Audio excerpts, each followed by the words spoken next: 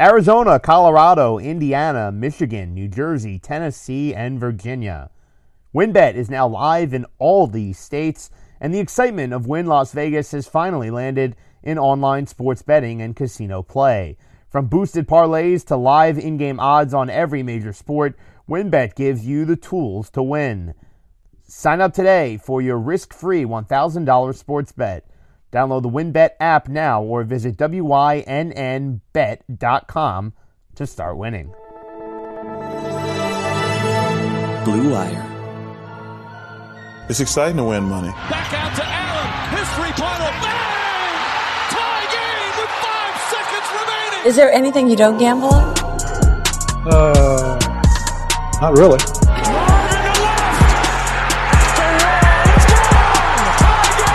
Gambling gods, fickle bunch. Oh yeah. So easily offended. Gambling's not your problem. You're just an idiot. And we welcome you into full slate of Blue Wire Gambling Podcast. My name is Greg Frank. You can find me on gambling Twitter at @undercovergreg, at @G_Frank6.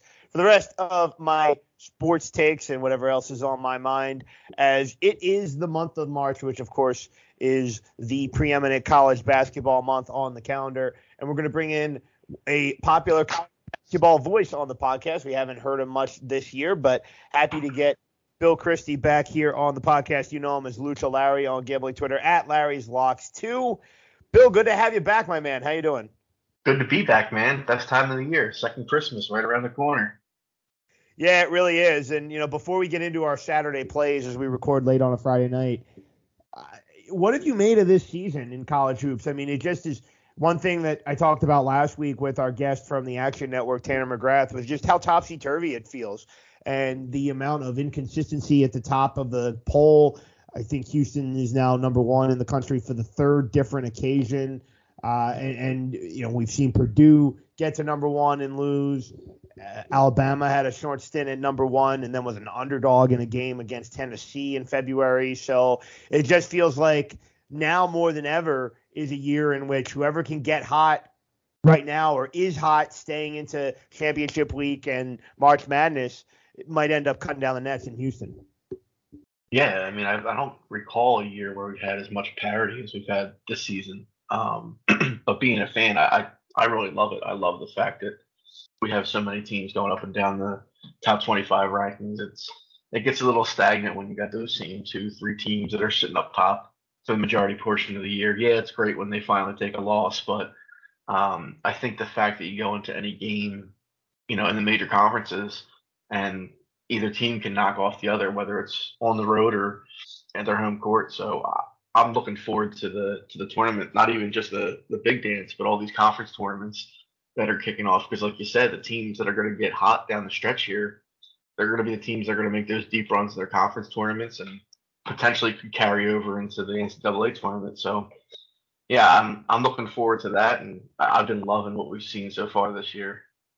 Yeah, and I think conversely, while again it's open for somebody to get hot and make a run here, it's also a championship week coming up with all these conference tournaments where, you know, if you're a bubble team, you're maybe sweating bullets a little bit more than previous years, because I feel like the fact that there's been so much, you know, topsy-turviness across the country might, if that carries over into conference tournaments, we might see a bid stealer or two, and that's obviously problematic if you're on the bubble. So certainly kind of an offshoot of that is, yeah, maybe somebody could come from, you know, for a horse racing analogy, you know, 5 to 10 lengths back in the final quarter mile or something and make a run to win the thing. But on the flip side, if you're a bubble team, it feels like maybe you could be in a little bit more of a precarious situation than years past, just because of the fact that it may be a little harder to trust the teams at the top of their conferences. Yeah, 100%. Like, there's so many teams that are in the middle of the pack in the standings of their conference that could easily win their conference tournament. When you look at the Big Ten, I think it was maybe a week ago at one point in the Big Ten, they had, I think, 6 teams that could have gone from third place all the way down to like 10th place, depending on what they did that week in their one game. So, you know, when you have that kind of movement within the conference, like you said, anything can happen once these conference tournaments come, and you're right. Like, there could be some bubble teams that are out there that are going to get knocked off because of these guys stealing some bids. But at the same time, it can make an argument that a lot of these bubble teams are those teams that are, in the middle of the pack and have the opportunity to make the run in the conference tournament to get in. So yeah, absolutely. So perhaps there are teams like we're going to discuss a few of them here that are entering the championship week on the bubble and play their way into the field as well. So bottom line, you don't want to leave your fate in the hands of other teams on the bubble and try and leave no doubt if you're one of those bubble teams this time of year. But let's jump into the Saturday rotation now, as we have a couple of consensus plays and a lot of action in some of the bigger games across the college basketball card for Saturday. So let's start with a consensus play. We'll start and end with a couple of consensus plays. And we're going to get started in the 12 noon Eastern time slate, where we have the Texas A&M Aggies welcoming in the Alabama Crimson Tide in a game that is, I think, very interesting because obviously the Alabama program has been in the news for all the wrong reasons of late. And it's interesting I say that because on the basketball court, the Crimson Tide did lock up earlier this week the SEC regular season title. But I'm going to be on Texas A&M here. It looks like this number opened right around a pick'em. You can get it at +1, I believe, at DraftKings. So certainly some, a line, while A&M is ranked, a line that you would think if Alabama had been playing a little bit more buttoned up and been kind of not blocking out the distractions a little bit better, you'd expect this line to be a little bit longer. So I think that it's certainly an indicator that there's not much faith right now on behalf of odds makers in Alabama. And I agree, because if you just look at the way Alabama has played amidst all the Brandon Miller stuff that's been going on, they survive against South Carolina. And ironically enough, Brandon Miller's the one that plays really well in that game, and nobody else really shows up. They're down by, I think it was 9 points at halftime last Saturday against Arkansas, and they need a big second half. But then even after the game, they have a big second half and win, no cover. And after the game last week, everybody's talking about the stop and frisk, stupid decision that they made with the, introduction. So it's not even about the fact that they beat an Arkansas team that's going to be in the NCAA tournament. And then earlier this week, they also were relatively lifeless against Auburn, and Auburn's a bubble team. And, if you're a number one seed, if you're a team that is a national championship contender, you'd like to think you'd be able to bury them like we saw last night with UCLA, who may end up a number one seed against the bubble team in Arizona State. UCLA ran away with things, winning by double digits. So I just don't like the form with Alabama. I think that the locker room is definitely a little fractured, and I think it's something we talk about with pro teams and just focus and motivation and off the field stuff. In college, I think the concern is amplified a little bit more. So it is primarily a fade of Alabama. Now, actually, as I looked, it looks like some books are posting A&M as a short favorite of -1 in the hook. So I think regardless, I would play it up to -3 for Texas A&M. A&M's having a nice season. And, they got a couple of nice guards. Buzz Williams, in I think his 4th season there, appears to be headed to the tournament for the first time with the Aggies. So there are some things to like about Texas A&M, but it's mostly just a fade of an Alabama team that I think is not going to end up on the one line come Selection Sunday and may be ripe for an upset the first weekend of the NCAA tournament. Yeah, I know we spoke a little bit last week when I told you about, how my feelings were going with the tie here. Like, I was giving Nate Oates the benefit of the doubt all the way up until the latest issue. And to hear analysts say, oh, well, he's looking at last minute adjustments and you're not drawing up plays during the introductions, like you're standing there waiting to get the game started. So what has been going on there off the court and now that has come onto the court has been an absolute nightmare. And it's obviously a distraction because, like you said, they've been playing some poor basketball as of late. And, I think that if it wasn't for this issue, people will be talking more about the lack of play. It's not so much, they're struggling here and there against these teams. It's more about Brandon Miller and what's been going on there. But they're running into a Texas A&M team who has really played up to their competition this year. Look at their last teams that they played that were ranked. They beat Tennessee at home when they were 11. 68-63. They went on the road when Auburn was ranked 15th. And they beat them by 16 on the road. They beat Missouri when they were ranked 20th, 82-64. So they get up for some of these big games. And the fact that Bama's struggled, like we've been talking about, and not just the last 3 games, but on the road. They're 1-4 against the spread their last 5 road games. And A&M overall, they're 7-1 against the spread their last 8. So that's good for this play. And I think the 2 keys to it are going to be 2 keys that I think are always important in these college basketball games, and turnover percentage and offensive rebound percentage. And both edges are going to Texas A&M. The turnover percentages, they're 47th in the country at forcing turnovers. Alabama has been abysmal. They're ranked 232nd in the country in handling the ball. So they're going to be turning the ball over in this one a lot, especially with it being on the road. And with, the Aggies being ranked 8th in the country hitting the offensive glass, I think that's going to be playing a big part in this one because, like we said, the Tide have been struggling, but on those last 3 games, they've been doing a decent job on the offensive glass, keeping opponents off of it. They're not going to be able to do that here against the Aggies. So I love that you're backing the Aggies with me. It makes me even more confident in the play, and I agree with you. I think that they're going to be a team that might miss out on a 1 seed and potentially could be a first weekend team being eliminated. Yeah, it just doesn't feel like Alabama is trending in the right direction. And A&M, again, as we said, feels like buzz has them going in the right direction. And whether they make a deep tourney run or not, there's definitely been some progress made there in College Station. Let's stay in the SEC. I want to go to another disappointing, well, I guess you can't. It's hard to call Alabama disappointing yet. I mean, they still won the SEC regular season title, but a disappointing SEC team this year. And there have been several blue bloods that have been disappointments. And I think let's talk about Kentucky and the Wildcats. Just finally got back into the top 25, and then they lose to Vanderbilt earlier this week. And, Jerry Stackhouse has had a few moments this year with Vandy, but nonetheless, that's obviously not a game that Kentucky has any business losing. And I just think that we've maybe seen enough now, at least I have, of Kentucky to say that I just don't think that the Wildcats are a very good team. And,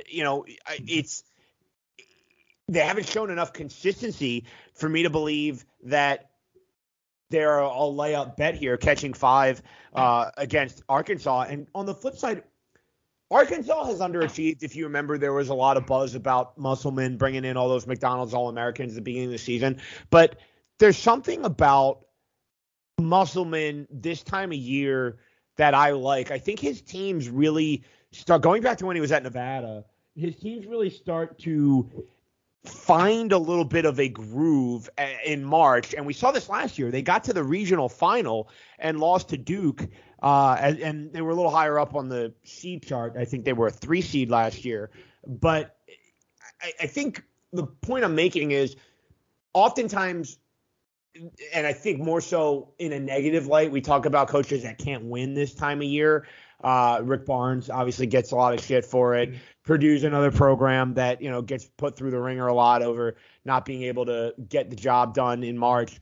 I think there's a positive reputation in that light for Musselman, and the fact that they went into Tuscaloosa and played as good as they did in the first half last week, still shows me something, even though they let the game get away in the second half. So I just think if you're asking me which one of these teams is more likely to kind of salvage its season, I'm going to go with the Hogs. And I think that, having to give up only 5 here actually isn't that bad. And they're coming off of kind of an embarrassing loss in Knoxville against Tennessee. So I think they get up for this one in a big way and look to send a little bit of a message.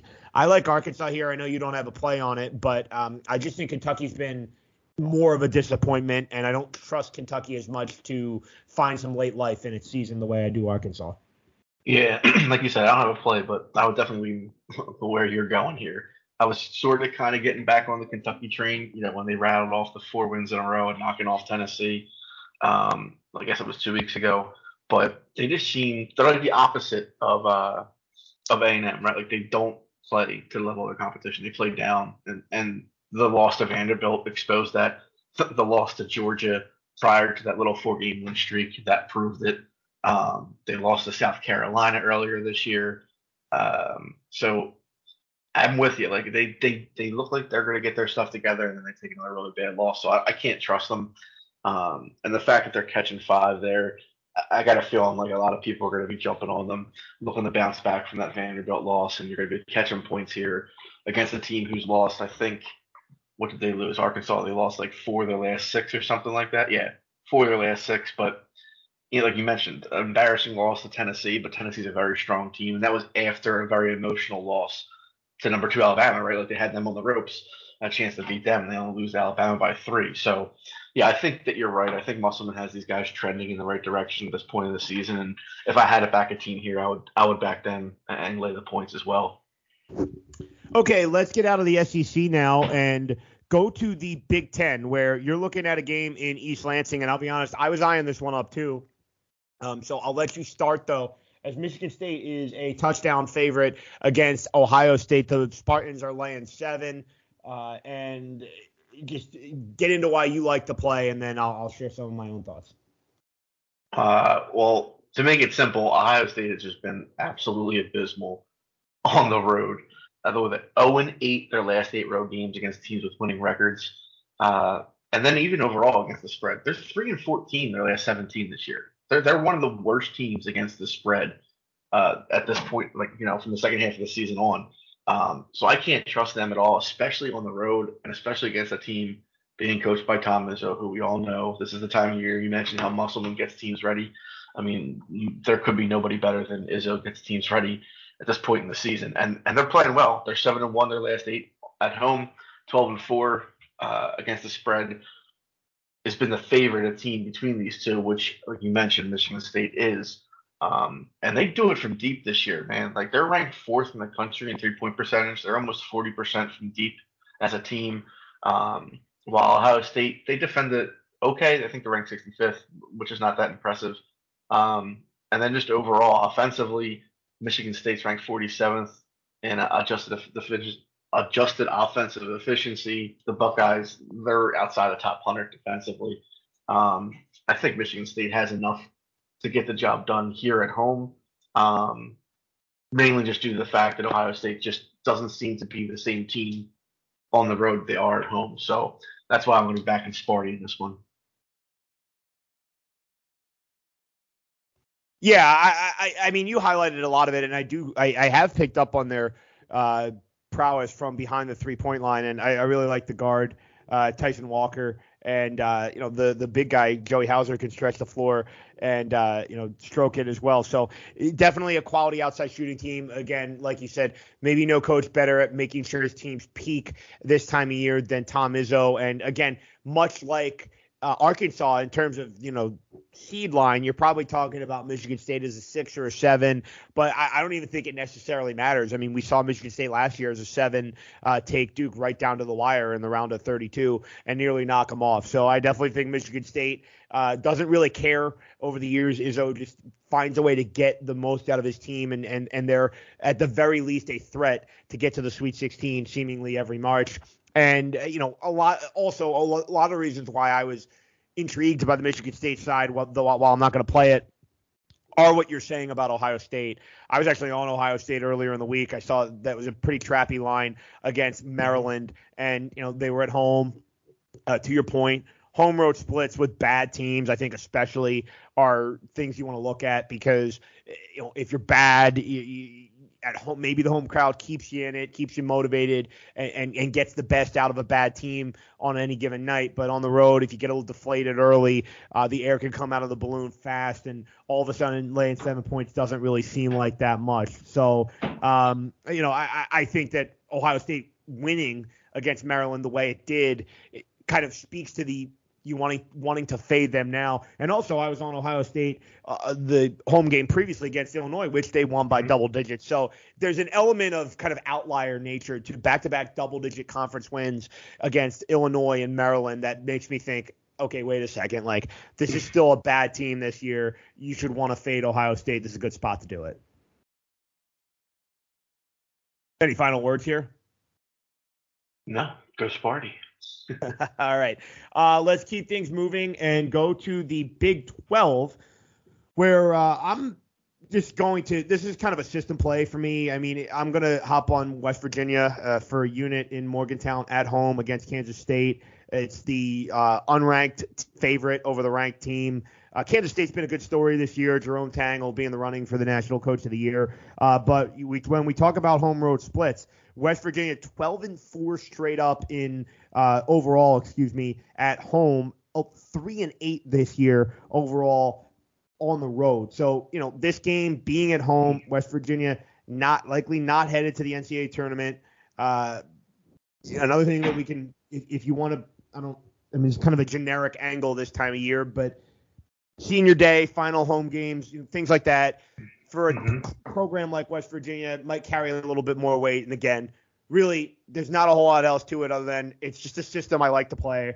The unranked favorite over the ranked team. And Kansas State too, let's see how they kind of how they carry itself here down the stretch. I mean, it's been a very strong season. I mentioned Jerome Tang as a possible coach of the year. But, when you look at the way Kansas State's been playing recently, to kind of add fuel to the fire of it, this line just kind of not making sense and me wanting to play it. 4 straight wins for the Wildcats.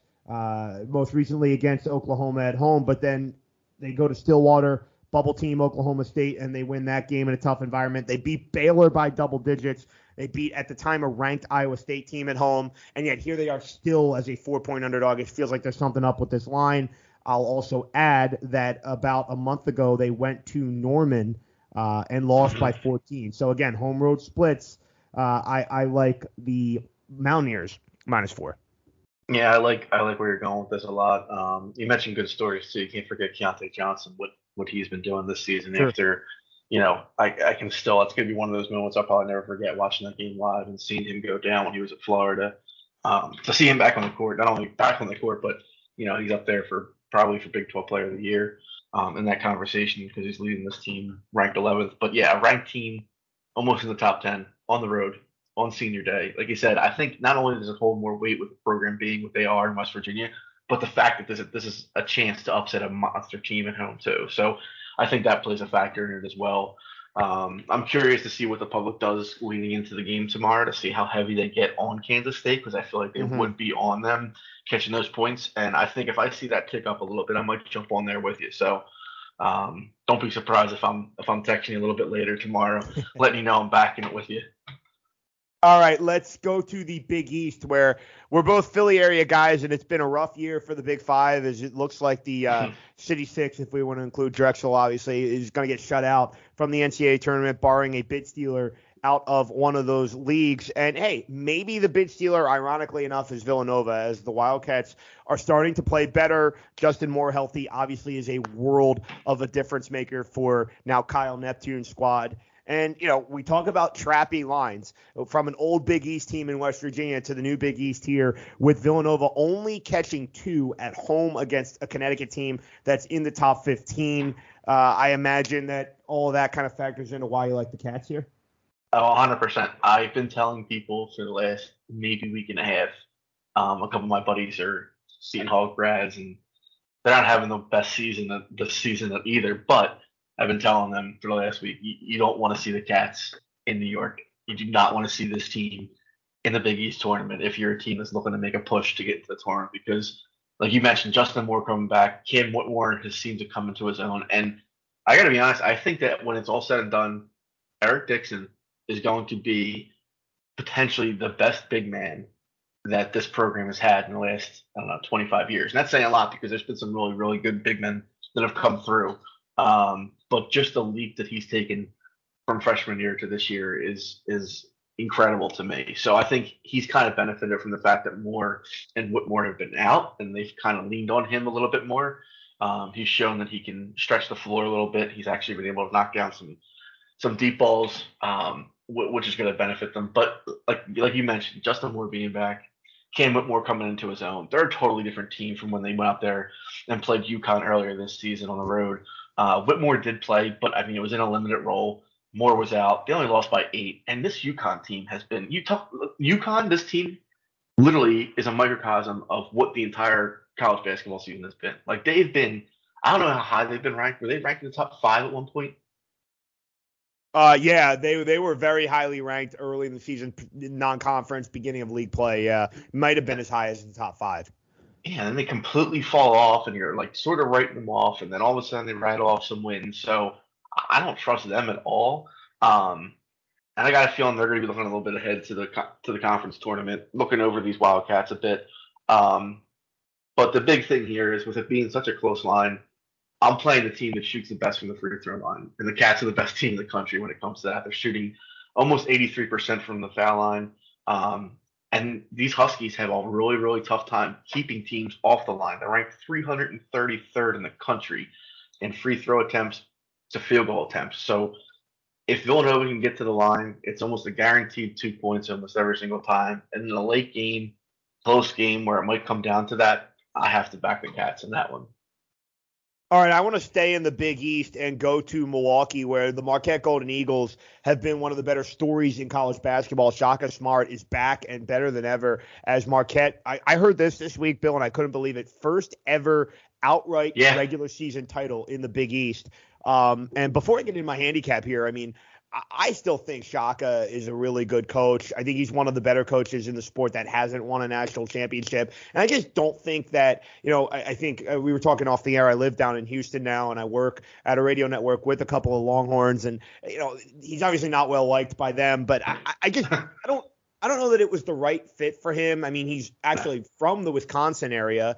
And, now he's back in an area that obviously he grew up in. But also when you look at prior to getting to Texas, he, was at VCU. He had been an assistant at Clemson in Florida. Like, it just – I get it. Like, it's Texas. Everything's bigger in Texas. They have a lot of money in the basketball program too. It just didn't feel like the right fit for him. And now he just feels like he's kind of literally at home and figuratively at home as well, as he's got Marquette back-to-back years in the NCAA tournament. It'll be this year, and as I said, that first Big East regular season title. So, and listen, he underachieved at Texas, but he still kind of made the tournament every year. And I mean, the team that lost to Abilene was a 3 seed and probably should have made a nice run. And yeah, they choked, and that's college basketball. But the point I wanted to make was just I think he's still a really good coach. I 100% agree with you. I think it's, you mentioned he's at Marquette, kind of at home now. It does seem to be a good fit. The hindsight's 2020. They just won the Big East regular season, so it's easy to say that. But when he was at VCO, it was more like the program was molded around his personality. Whereas I feel like at Texas, it was never going to be able to be about that.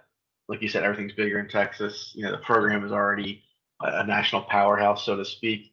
And when he went there, it wasn't about his identity. It was about how he was going to mesh with Texas' identity. He comes to Marquette. This team really didn't have an identity coming into it. He kind of put his stamp on it. And I got to tell you, I absolutely love the kid, Tyler Kolek. I don't know if you watched the last game, but he's only averaging 12 points and almost 8 assists a game. But when you look back at it, I mean, he struggled in the beginning of the season where he had a ton of games where he scored, between 5 and 8 points. But down the stretch, he's had 24, 20, 13, 17, 14, 15, 18, 22, 21 points. And dishing out dimes, he's had 10, 6, 8, 8, 5, 6, 14, 10. I mean, this kid is a difference maker, and he seems to only be getting better as the season has gone on. And he's even got a little bit of, like, Jason Williams, the old white chocolate guy who played for Sacramento. Like, when he makes his little shifty moves to the basket, just the way he moves is like sort of reminiscent of it to me. He's fun to watch. The team's fun to watch. And I was just as shocked as you were to hear that was their first regular season title. You think back at the time when they had Dwayne Wade there, and they've had some other teams in the past that have been strong, but to never win the conference outright in the regular season, I was shocked by that. Having said all of that, I actually think it's a good spot to fade the Golden Eagles here for a lot of those reasons. I mean, what is the motivation here for margin? Maybe they're just that much better. And again, senior day at home, yada, yada, yada. But I actually think the opponent here, St. John's, has been one of the bigger underachievers in the Big East. And maybe there's kind of a last dance element here for the Johnnies where it seems like there's a lot of calls in Queens and New York from Mike Anderson's head. And I'm not sure he's going to make it to next season with the Red Storm. But hey, maybe there's like a little bit more motivation for them to get up for their coach and, at least keep this game competitive. These teams that aren't heading to the NCAA tournament, there's more of an urgency now at the end of the regular seasons and into their conference tournaments to at least try and find one last spurt to perhaps make a little bit of noise and flirt with stealing a bid. And that's where St. John's is at. And so I just feel that there's a stronger motivational play, and I'm getting 12 points. So I like the Johnnies on the road. I think it is just kind of a letdown spot of sorts for Marquette. Mm-hmm. So I'm going to go ahead and take St. John's. Hey, Mike Anderson, the Mike Tomlin of college basketball, right, has never had a losing record in his career. And he's 17. Oh, wow. I did not know that. That's interesting. I'm looking at it now because I'm like, it was in the back of my head. I'm looking at it now. Yeah, he has not had, when he was at Arkansas in 2015-16, they finished 16-16. That was, and in Missouri one year, he finished 16-16. He has not had a losing record in his coaching career. Wow. Okay, well, 17-14 now. They'll survive that this year at St. John's, but still, I think definitely 17-13, heading into this game. Let's go to the ACC, where I have a play in the ACC, as do you, and you're going to go to Syracuse, New York, where the Wake Forest Demon Deacons and Syracuse Orange are at about a pick'em at most shops. You're on the Demon Deacons here.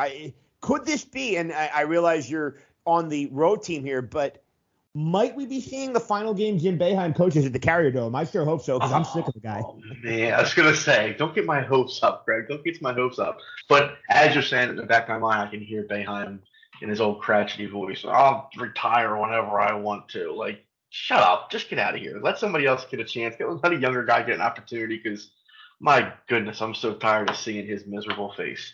And that's kind of what leads me to my play here. I think Wake's in a good spot being on the road. Syracuse really looks like they've kind of just given up on the season. They had a really, really nice win over NC State at home in the beginning of February, but they've dropped 4 straight since. But they played a good Duke team, a decent Clemson team, a decent Pittsburgh team. But, I mean, they lost by 22, by 18, by 17, and then they just played Georgia Tech at home on Tuesday, and they got routed by 20. It just doesn't seem like there's any motivation there whatsoever. Wake Forest hasn't been terrible. They're ranked 38th in offensive adjusted efficiency, 301st in offensive rebound percentage for Syracuse. That's going to be a big-time issue for them. The Deacons are going to be able to get on the offensive glass against these guys. They play that simple zone. A missed shot is almost like a layup at times against that. So I want to be backing the Deacons here on the road. But in the end, it's really more of a fade on Syracuse than anything. Yeah, I mean, Syracuse has been pretty irrelevant in recent years, and I definitely, admittedly, haven't really followed either program that much, but it's been a downward trend of late for a once proud Syracuse program. So we'll see what happens with Boeheim and the future there. I mentioned I have a play in the ACC as well, and I want to go down to South Florida, where I'm going to be looking at a road team in the league as well. I'll take the Pitt Panthers catching 6 in the hook against the Miami Hurricanes. One of the kind of under-the-radar good stories in college basketball has been Jeff Capel's job that he's done. 5th season now at Pitt, and you'll remember this is a guy that obviously has been in a lot of high major programs. He recruited Blake Griffin to Oklahoma, and he was basically the front man on Zion Williamson and R.J. Barrett to Duke when he was on K's staff and coached at VCU prior to Anthony Grant and Shaka Smart coaching there. So he's got a little bit of a resume, and he finally has Pitt going in the right direction. It's just it's a feel-good story that I want to bet on here. I think if Pitt wins, they clinch at least a share of the ACC regular season title. As I mentioned, it's Capel's 5th year there, and it was really a long build for him, given the fact that a lot of the old Big East momentum and Jamie Dixon, job that he had done there, that air was completely out of the balloon. So I just think that the Pitt program is finally at a place it can be proud of again, and given that they can clinch a share of the regular season title against Miami, I'm going to be interested in taking those 6.5 points. And I mean, Miami, you could argue, maybe they're a little hungry coming off of just a putrid loss at home to Florida State when they're up by 25 and they lose the game. They have had a week to stew on it, but that is not a team I want to give 6.5 with right now. They won a close game against Va Tech prior to that that Florida State loss. So, not creating significant margin there. Won at home against Wake by 9 prior to that. On the road against North Carolina by 8. Go back before that, they survived by 8 against putrid Louisville at home. So there's not a lot of margin here in these Miami wins is kind of what I'm hinting at. You'd have to go all the way back to February when was it now, this Duke game? February the 6th. So about a month ago to when they had a significant margin of victory, 81-59 against Duke. So recent form for me kind of suggests Miami sliding by. I just think that Pitt's been an under the radar good story that I want to bet on catching 6 in the hook. I'll take the Panthers. Yeah, I wish you all the luck. I just do worry about the bounce back spot and the fact that they lost to Pitt earlier, and that was the first loss or the last loss before that big win streak they went on. So it'll be interesting to watch, but I agree with you on all your points with Pitt. I feel very happy for Capel. I mean, I feel like you got kind of the short end of the stick with not being able to stick around long enough, or I guess Coach K not leaving fast enough in order for him to take over that job, because it did seem like he was the man in waiting. So to see him be able to succeed in the first year since Coach K has been off the national radar. So interesting symmetry there. It is. Yeah. It is. It's been. Hey, right, who knows? Maybe they'll meet up in the conference tournament. That'll be an interesting story. Oh, sure. Yeah, I didn't even think of that. But yeah, Coach Pitt now in the ACC. All right, let's go to the Pac-12. A couple plays in the Pac-12 before we get to our consensus play to wrap things up. Bill, I think this is the game of the it's funny, our consensus play is also on one of the marquee games of the card on Saturday. But I'm fascinated by this UCLA and Arizona matchup. I think that it's unfortunate that, and I forgot about this today on my radio show, we had a UCLA guy on, and I talked about how, this should be a lot of fun with these two programs, and Tommy Lloyd and Mick Cronin both having kind of taken over around the same time at Arizona and UCLA respectively, and, blue bloods kind of being brought back to where they belong in the sport. And then the guest reminded me, well, let's hope they can keep it going, because UCLA is, of course, headed to the Big Ten. And I was like, yeah, that's a good point. I'd like to see this rivalry stay play. It kind of feels like Syracuse and Georgetown when, Syracuse went to the ACC and Georgetown, of course, stayed in the Big East. So I'd like to see this rivalry continue, but it just feels like both of these programs are in a very healthy spot. You're going to back the Bruins here, and I just want to say, if the NCAA tournament started today, UCLA is probably my pick to win the whole thing. I think they have a great blend of veteran leadership. Jaime Jaquez is one of the best players in the country, probably the Pac-12 Player of the Year, and Tiger Campbell's been there, done that. And they have some young players as well that are an integral parts of their rotation. So they're kind of blending things well in terms of, the different ages of the key players in their lineup. So I think that there's a lot of ingredients there. Cronin's in his 4th year now, got to a Final Four 2 years ago, Sweet 16 last year. So this group has won big games in March. I like where the Bruins are trending. I'm sure you'll get into it, but I'll be fascinated into how they guard the two bigs, Tubelis and Ballo for Arizona, because those guys can really eat you up in the paint. Yeah, and I'm with you. Like they kind of fit the mold. Like you brought up a lot of good points, but also the fact that majority of the time teams that win the national championship are teams that have like the top 10 offense in adjusted efficiency and like a top 25 in defensive, and they're right there. They're second in defense, they're 22nd in offense, so they're right around those numbers. And I think that's going to play a big part in this game. Arizona does match up pretty well with these guys, but I think the issue they're going to run into is the fact that UCLA can really, really turn up the heat on defense. They're ranked 7th in the country in turnover percentage defensively. Arizona struggles. They're 185th in the country. That's going to be an issue. It's another revenge spot game here. UCLA lost their initial game 58-52. So defensively, UCLA played well. Offensively, they did not. They shot 20% from deep, 55% from the foul line, and only 31% overall from the field. Bailey and Singleton combined for a whopping 0 points in that first contest. Combined, they're averaging 19 points per game. So I don't think that's going to happen again. They're not going to lay a goose egg. UCLA is not going to shoot that poor from the field again. And I like the way UCLA's been playing recently. They're 5-2 the last 7 home games against the spread. They're 8-3-1 against the spread. Their last 12 versus team with winning percentages above 60%, which obviously Arizona is. And recently, within this meeting between Arizona and UCLA, you mentioned it's a great rivalry. But the road teams are 0-5 against the spread the last 5 meetings. So all that reasons, I'm going to be backing UCLA in this one. And I think the line's kind of indicative too, right? Like you can put this game almost at a pick 'em, right? Like, and you wouldn't be surprised. But the fact they're almost, a full hand favorite here, it's kind of telling to me. That's why I'm going to be backing the faves here at home. Yeah, no, a lot of agreement for me there on that play on the Bruins. Again, I'm really drinking the Kool-Aid. I think UCLA is back. And, it's interesting how we talked about Shaka maybe not being the best fit at Texas. I think there were probably some questions about Cronin going there. Cincinnati was his alma mater. He coached at Murray State before that. So, Midwest, area ties for the most part going out to Southern California. But, gosh, he has hit it out of the park there and certainly looks to be headed for another deep run in March. Speaking of deep runs in March, a couple teams just trying to get into the field in the Pac-12, and that's where I'm looking at for a play of mine, and I'm going to look at Arizona State catching 5 against USC.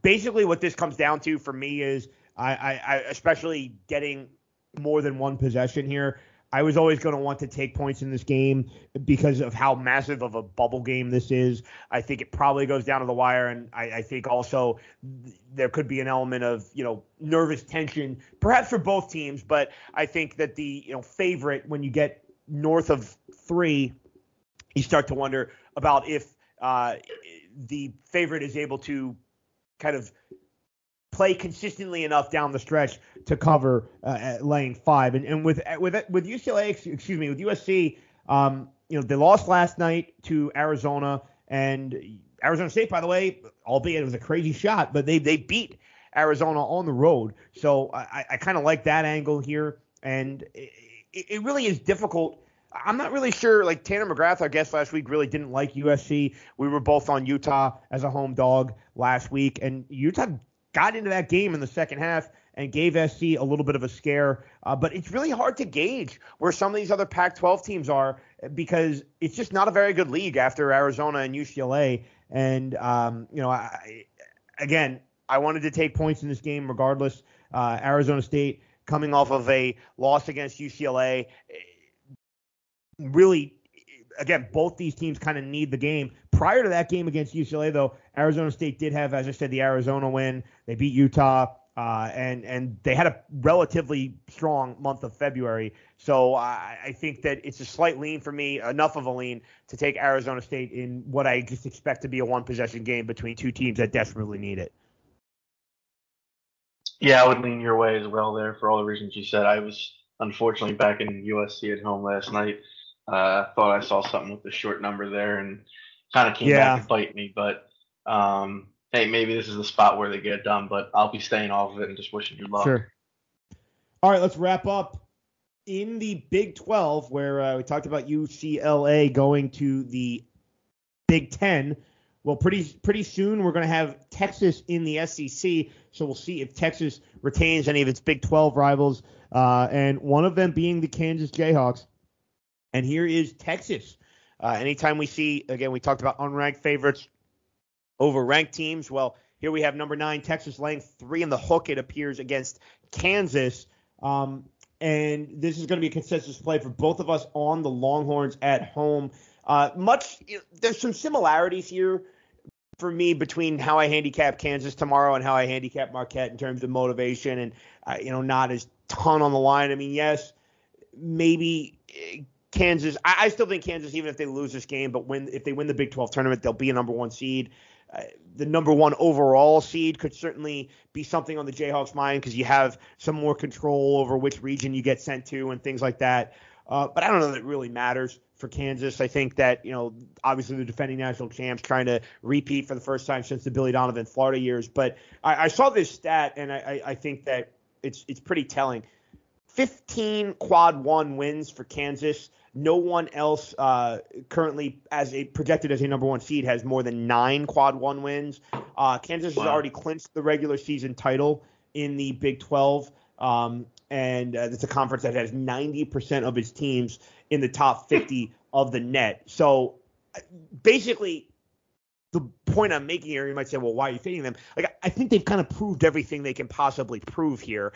And Texas, on the other hand, I'd be curious what you think about administratively what they might do after the season. Do they open up a national search, or do they stick with Rodney Terry amidst all the, earlier in the season, the Chris Beard stuff? I mean, Terry certainly has kind of kept them in that top 10 area where they were at the beginning of the season. So if they wanted to retain him, I would get it. But what better way for him to kind of make one last statement than to win this game? So, I question where Kansas is at motivationally here.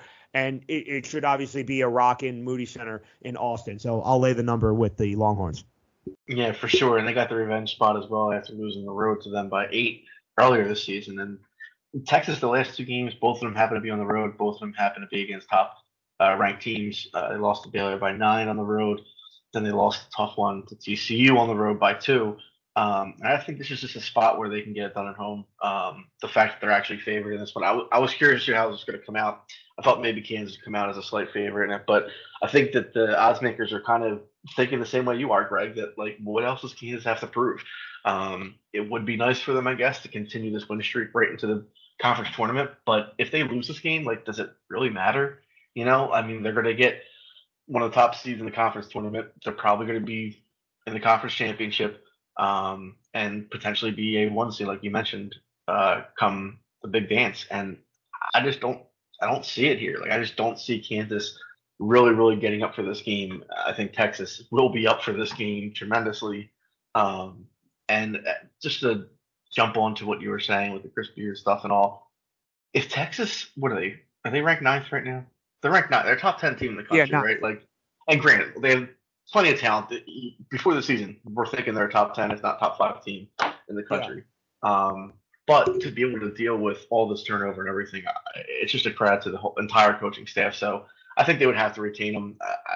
I wouldn't be surprised if they did a national search because they're Texas. But personally, I think it would be a mistake to move on from the coaching staff they have in place right now. But either way, we're back in the Longhorns. I'm sure it could be something where they're putting feelers out and saying, hey, Jay Wright, do you want to come out of retirement? Or, hey, Mark, are you interested? Like, making calls to agents and just seeing if there's interest before they decide to launch a full search. Yeah, I can totally see it. Yeah. All right, my man. Good to reconnect again. He's Bill Christie at Larry's Locks 2 on Gambling Twitter. I'm Greg Frank at Undercover Greg. Follow the podcast as well at @full_slate_pod. Our buddy Alex Uplinger does a good job managing that account. Bill, it's good to link up again. And as you said, it's I would say it's the most wonderful time of year. Some people reserve that for Christmas. I love the holiday season too. So it's kind of holiday season 2.0 here, right? Absolutely. It's the best time of year for sure. All right, Bill, good to link up. We'll talk again soon. All right, take care. All right, again, I gave you the Twitter handles to follow us all. This has been Full Slate, a Blue Wire Gambling podcast. Enjoy the entire card tomorrow, final Saturday of the regular season for all the high major conferences in college hoops. He's Bill Christie. I'm Greg Frank. Talk to you guys soon. This has been Full Slate, a Blue Wire Gambling podcast. And, of course, please play responsibly.